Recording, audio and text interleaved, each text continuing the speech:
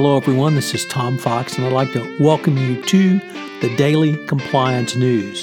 The Daily Compliance News is an offering of the Compliance Podcast Network. July 17, 2019, the I Don't Give a Damn About My Bad Reputation edition.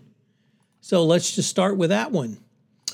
Facebook's cryptocurrency plans have a big problem, and that's its bad reputation.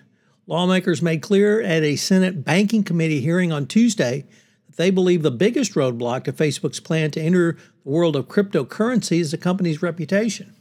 Frankly, nobody trusts them. So what do you do when you're one of the world's biggest corporations and nobody trusts you? Well, you might want to change your the way people perceive you, but Facebook doesn't seem to be too interested in doing that. So you have to wonder about maybe they're just channeling their inner Joan Jett. So we will have to see what they do on that. Recently, a whistleblower in the Teva pharmaceutical case filed suit asking a court to order the SEC to make a ruling on its whistleblower claim. The whistleblower...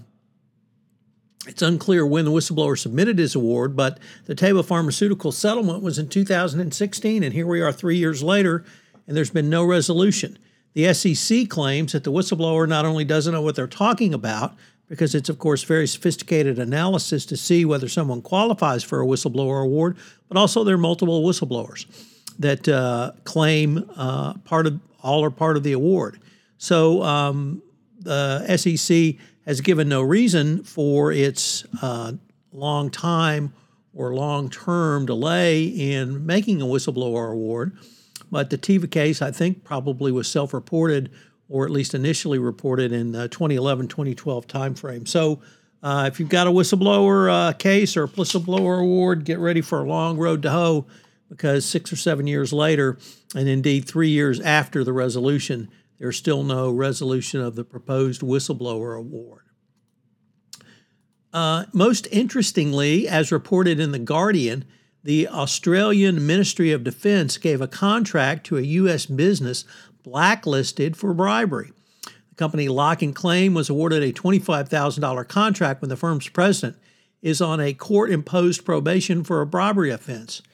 I suppose they haven't heard of due diligence in Australia, or perhaps the computers don't hook up to the worldwide database, but that information is publicly available.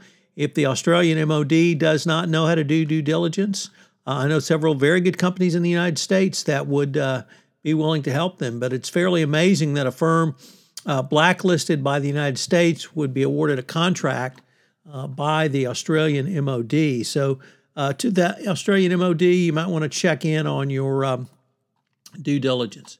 And finally, also from The Guardian, Alejandro Toledo, Peru's ex-president, faces corruption charges after arrest in the United States.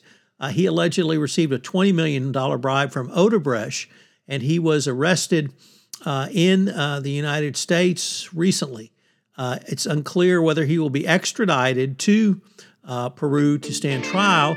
He, of course, has denied any wrongdoing, and he's actually a visiting scholar at Stanford. So Stanford may actually want to do a little due diligence on his own.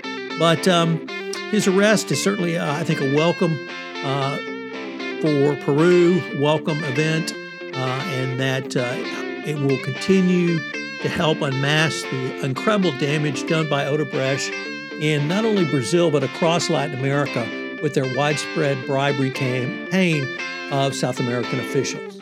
Finally, this week, I'm premiering a new podcast on the Compliance Podcast Network, Creativity and Compliance, a podcast I'm doing with Ronnie Feldman, where we take a look at how you can bring creativity into your compliance program.